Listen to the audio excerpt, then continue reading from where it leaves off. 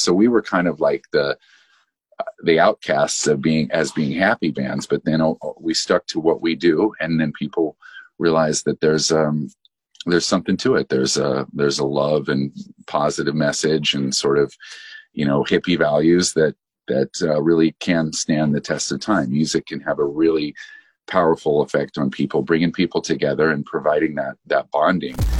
The History of Alternative Podcast, a historic look back at everything alternative. And we are live. 311, 30 years old this year. It's hard not to, these days, name off dozens, hundreds of alternative bands who have a strong hip-hop vibe or influence.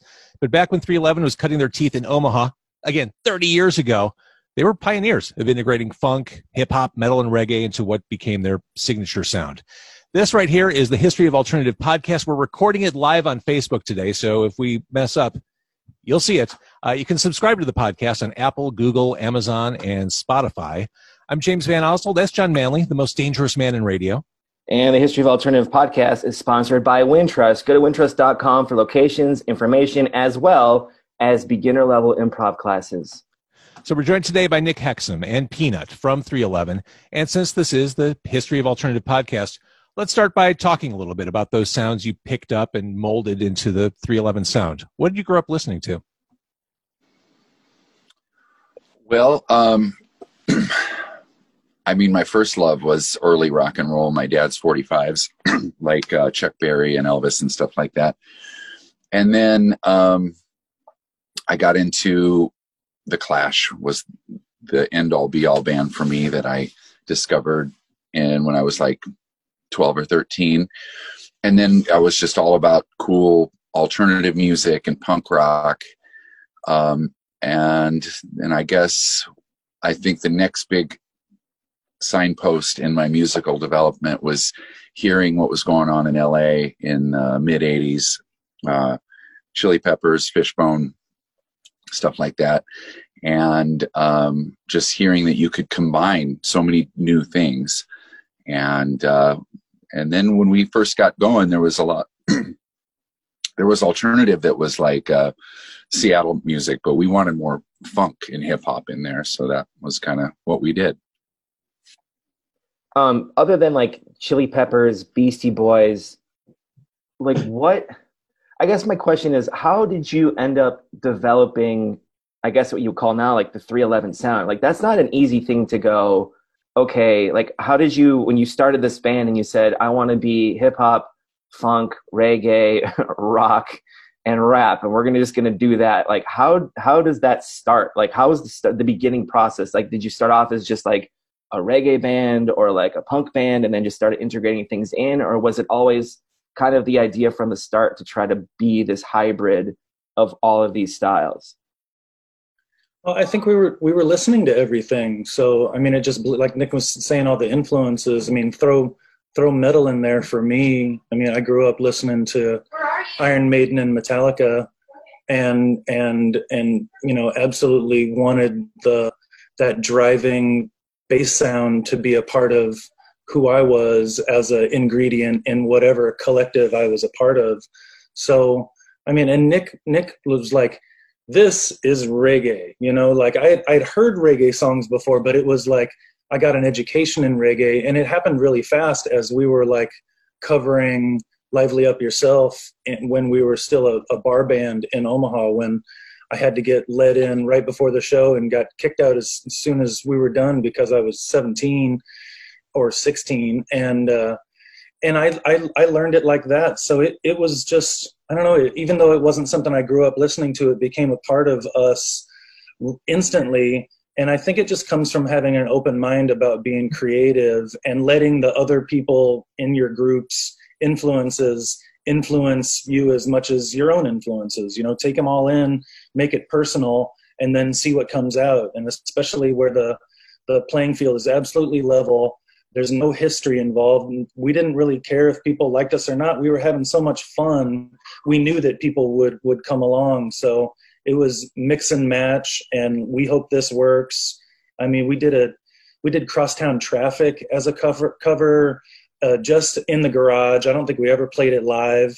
And we realized, that, we weren't that good at that particular song, but our styles are a product of the age that we grew up in, watching MTV, playing Spandau Ballet and NXS and the Smiths, and then they do Headbangers Ball, and we watched all of that. We took it all in like it was food for our brains, and the sound just came out really naturally. I don't think we had to force anything. We were just a product of being able to hear the world all at the same time, songs from all over, all at once, and then sharing it and being really excited about Houston's hip hop scene and what was going on in LA and Seattle, and giggling at what was going on in Miami. It's like, I can't believe they're getting away with these lyrics and all these. It's just an amazing era to grow up in and be a musician. And it's a testament to how open-minded we were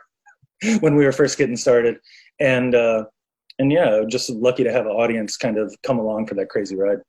Did it help as far as the early days of kind of not having any expectations or pressure to do this, where you could kind of really just figure it out? Because I think you can really hear it from like the first 3 records, especially like by the time you got to like 311, it sounds like you had the, for lack of a better term, the recipe figured out. But like in those first 2, especially Music, which I really love, but like that is kind of, when you go back and listen to it, the transitions are a little bit more jarring or abrupt versus how you kind of now have like the flow, so to speak, of it. When you started off, like was there a moment where you finally said, all right, I think we've got the right ingredients of the stew to go make this thing? Nick, what do you think?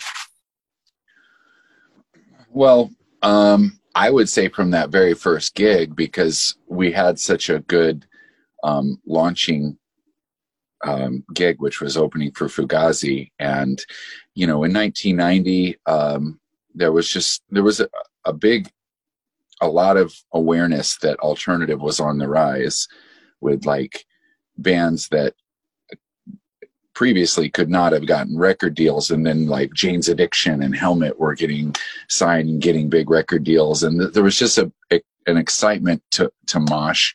And so I just felt, once we exploded the crowd when we were opening for Fugazi, that we definitely had something there. But yeah, we made 3 independent albums in Omaha. That the very first one was just funded by me taking a student loan out, and then just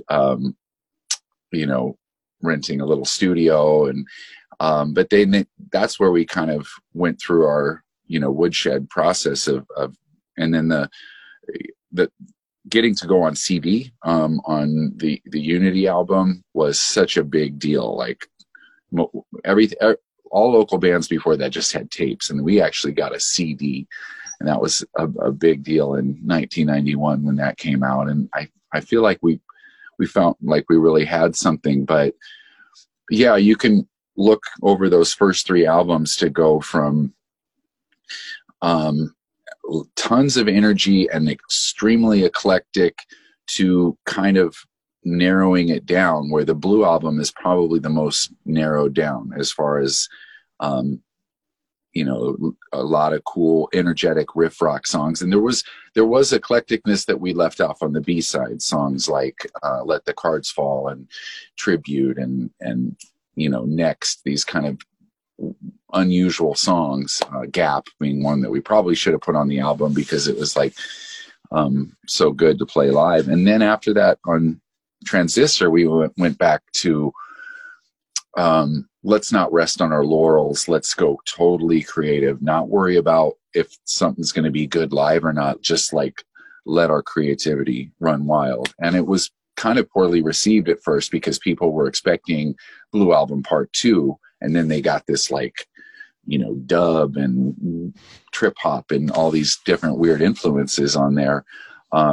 So it kind of had a bit of a backlash about it, but then after a while it became one of our most beloved albums within our fan base. So a lot of changes in those, first 5 years. You grow and change so much. So it's fun to be looking back now with these live stream shows that we're doing of the first 3 albums. So we are recording this live to Facebook right now. We're going to talk about what the future of 311 performances is as we get a little further along, but I do want to read a couple comments. Sue Ellen says, I've seen 311 play in Chicago so many times I can't remember. They were the yearly summer concert we had to attend. Can't wait until concerts come back.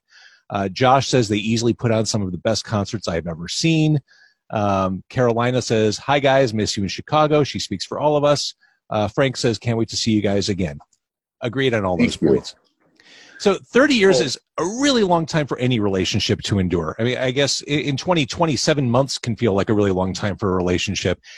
You're still the same 5 guys that you were back then. As you look back on 3 decades of being together, were there any challenging times, any come to Jesus moments in the band where you thought, maybe things aren't going to work out?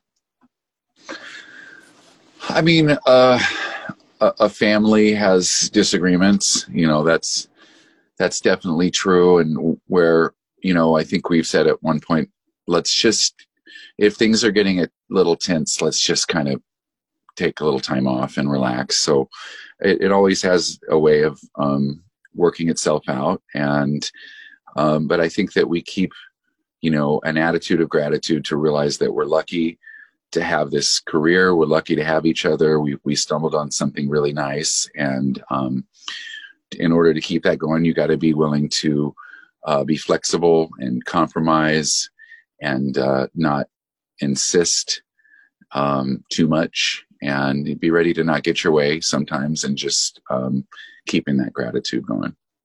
So you guys are incredibly positive and you carry that message through your music, which is amazing. But there was a moment in time where things were not quite positive.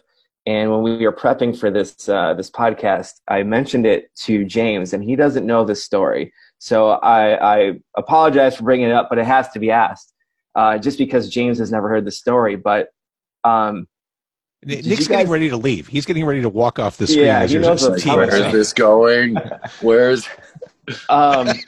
Can you tell James about the time that S.A. Martinez beat up Scott Stapp, please?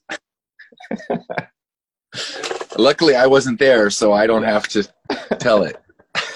I was there.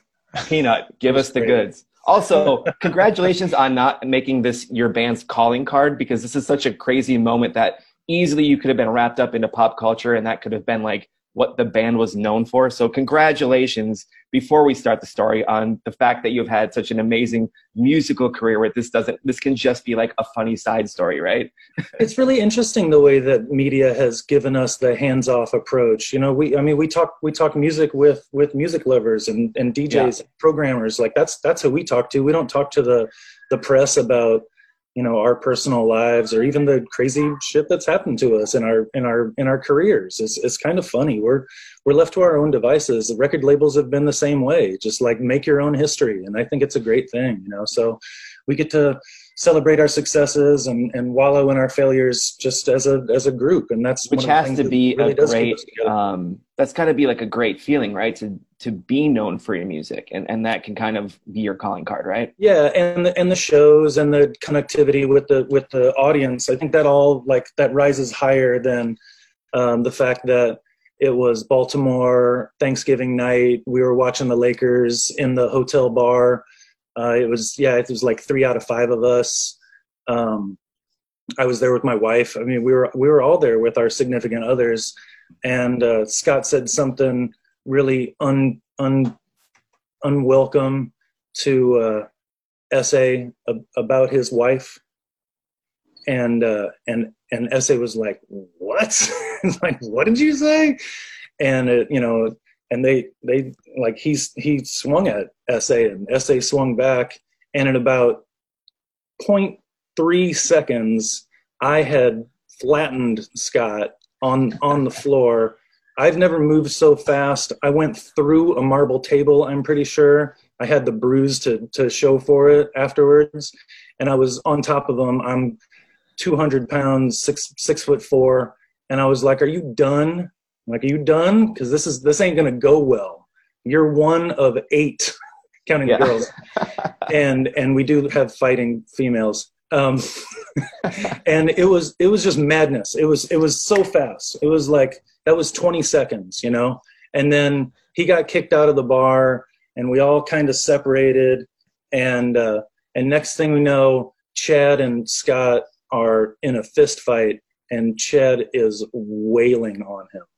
So it wasn't Essay that beat him up. It was Chad, and Chad gave him some good welts. And it was the same thing. It was like, well, if you're going to start something, then we're going to have to finish it, you know? And it was crazy. It was a man possessed, you know. At one point I was in the hotel lobby when the fire department showed up and the police department showed up with way better things to deal with in Baltimore, I'm sure, on a Thanksgiving night. But luckily they had a good laugh. They were like on one side of the room and he was on the other side just talking the craziest meanderings of an insane person. And, you know, thankfully I know he's gotten help and it was probably a really tough time for him and all these things, but, and it did work out well. It was just kind of a messed up situation. The people in the bar were like, "Oh, you musicians always do this." I'm like, this has never happened. And I promise you, this will never happen again.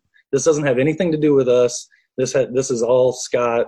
And like I said, I'm happy he's gotten help and he's hopefully found his way, because that was a man lost. Yeah, ironically, you don't want to fight. I bet you almost did him a favor, because, you know, sometimes people kind of need to get checked a little bit. You know? Yeah. I mean, if you're that stubborn, a favor. Yeah. If you're that stubborn and insistent, there's gonna be some consequences. And we were just stuck in that position. There was nothing really we could do. I mean, you can't be totally passive. I just love the fact that you had no choice but to beat up the dude from Creed. Like, I didn't have a choice. That's what I'll say on the stand, on the Facebook stand. You play the hand you're dealt. That's right. So you talked about experimentation post Blue Album. Let's talk a little bit about happy accidents that happen along the way, things that kind of surprised you that turn into wonderful situations, be it songs, recording moments, on-stage moments. What were those times in 311 history that made you say, wow, that I can't believe that happened, but I'm so glad it did? Let's see, happy accidents. I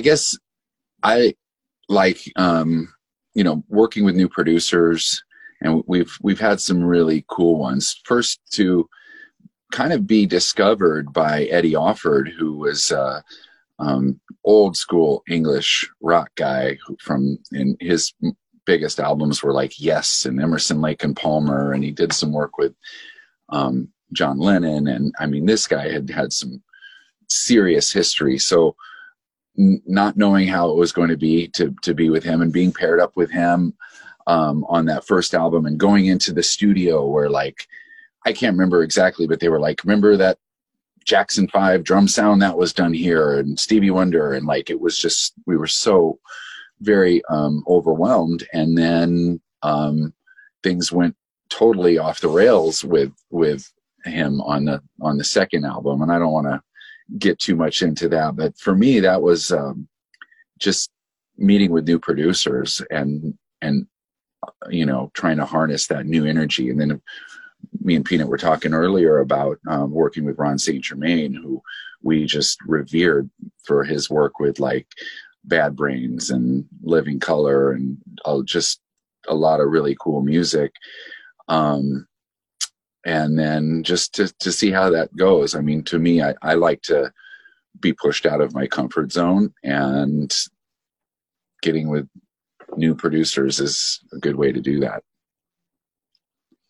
What's your process as far as when you guys go to make music? Because it is so eclectic, and I feel like everybody kind of has their little piece of that puzzle.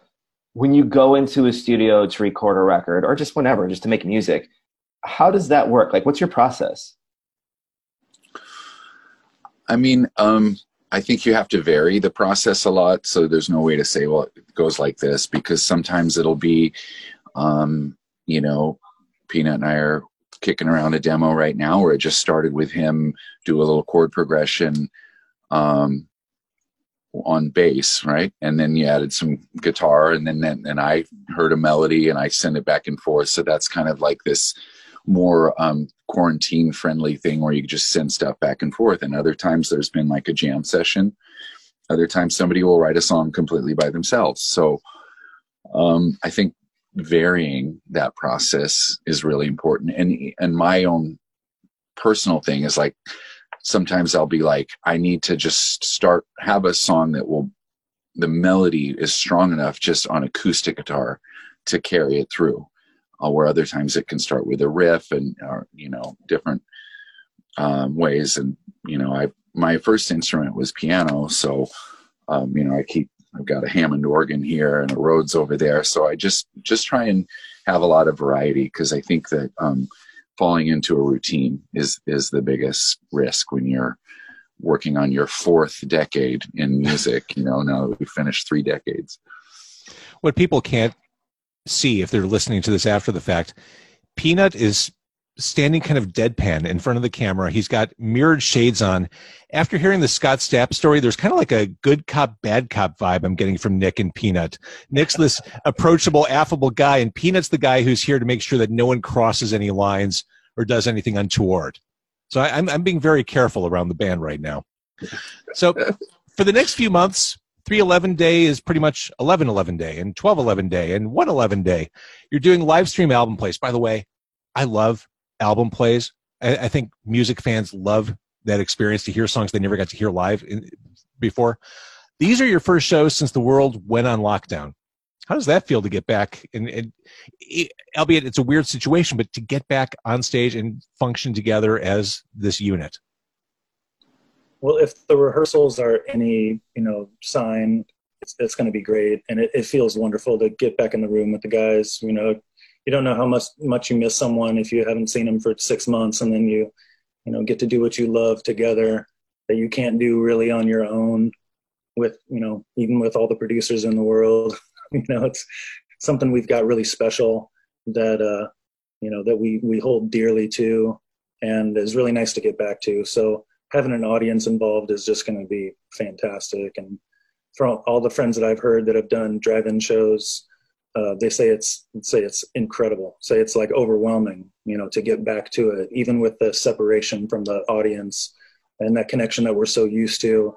There's still going to be a lot of interaction going on in the streaming and the drive-in shows that I think we're going to feed off of even more sensitively than we would in a normal year, of course, because we're all so hungry for it and we're starving. You guys should do what they do in the during the NBA bubble with the wall of fans, like the sports are doing for the streaming shows, just so at least you have some sort of reaction. Like, I imagine it's got to be really weird to do an entire set for, I guess, just some cameras, right?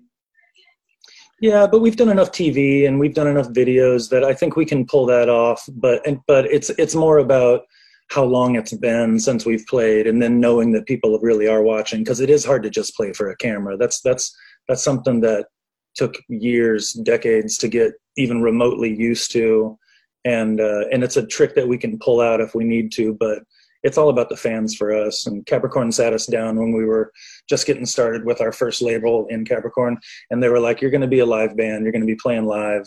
That's something they can never take away from you." But they didn't know about the virus. They didn't warn us about the virus. So we remain flexible. You got to bend or you're going to break.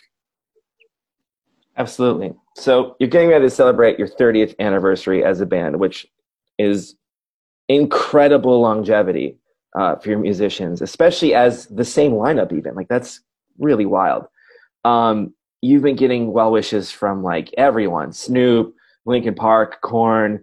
Are you starting to feel like the elder statesman of alternative at this point? And maybe more so, what do you want your legacy to be when all is said and done and it's time to hang them up?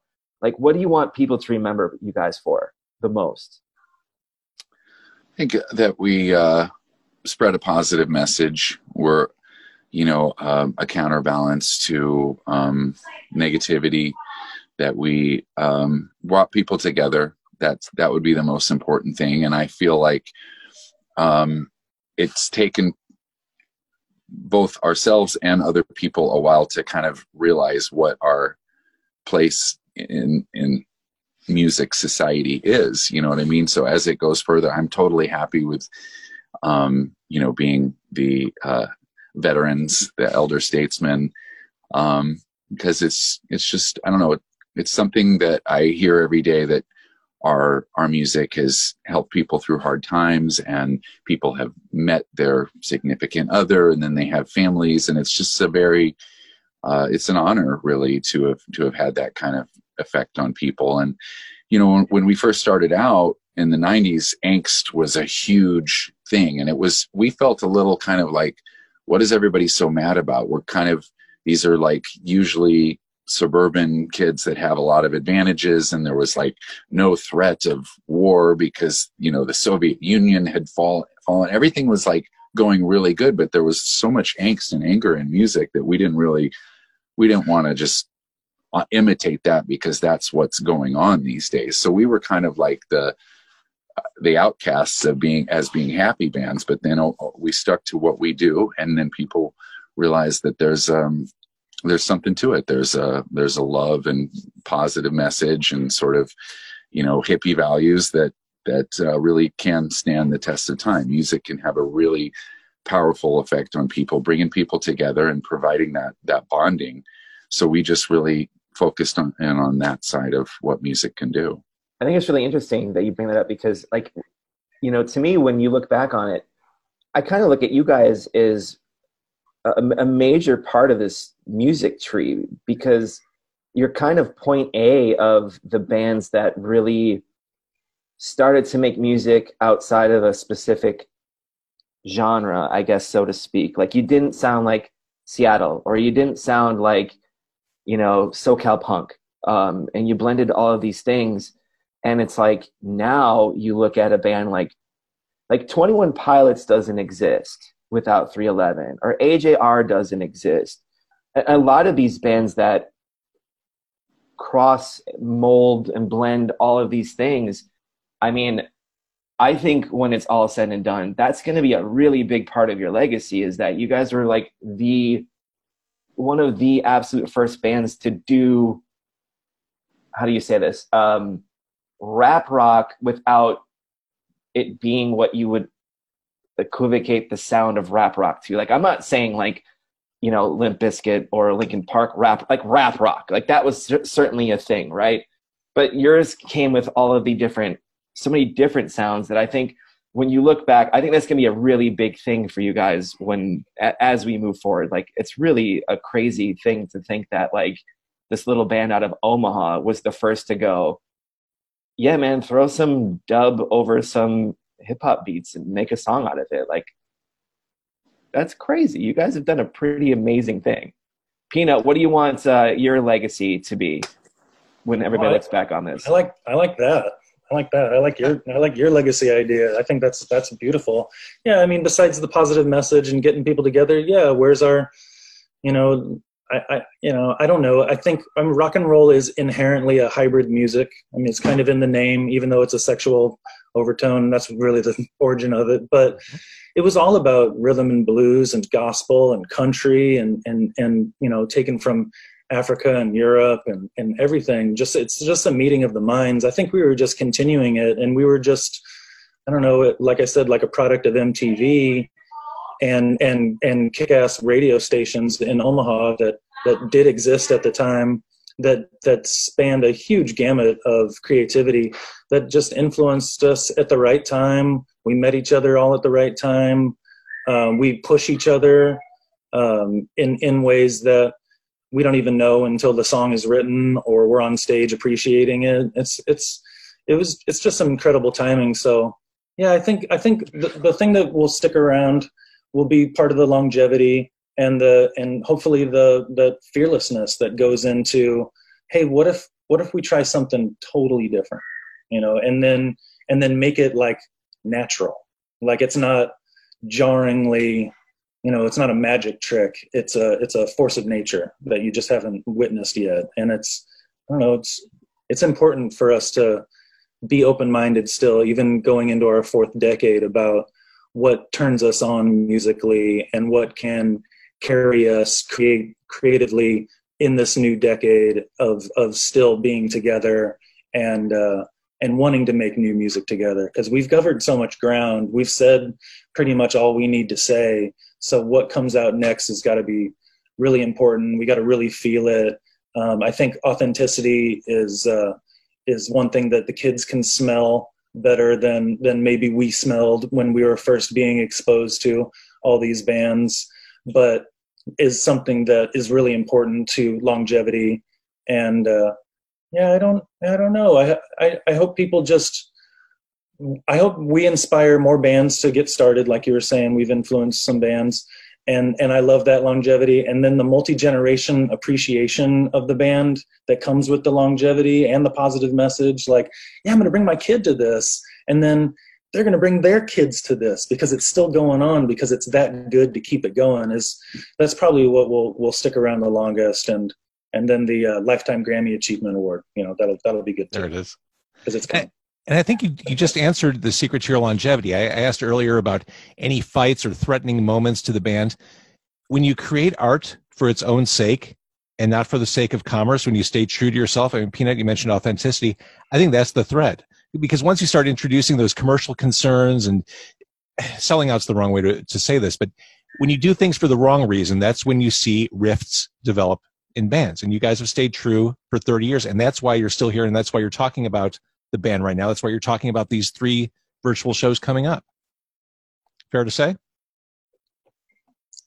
Absolutely. All right. So again, the long-enduring, much-beloved 311 returns virtually November 11th for a live stream play of music, followed by Grassroots in December and the Blue Album in January. 30 years. We love you here in Chicago, and thank you for doing this. Thank you for the support. It's good to talk about music again. Yeah, so nice. Good to see a Metro t-shirt.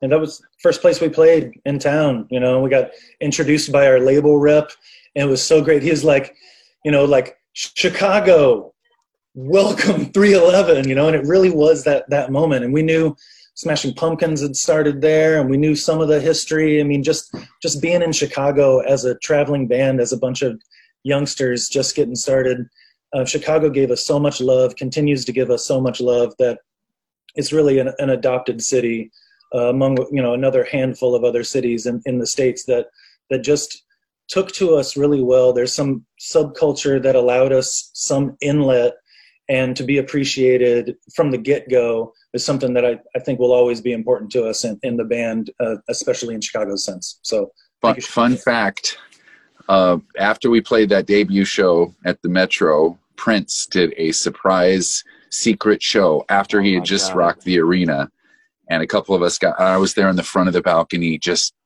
watching this is heaven for me. Didn't he go on at like 4 a.m? Yeah, it was really late. Prince time. I was really stoned and just like All right, guys, thank you so much. The History of Alternative podcast is recorded at the 101 WKQX studios in Chicago. Subscribe on Apple, Google, or wherever you get your podcasts. Don't do drugs. Stay in school.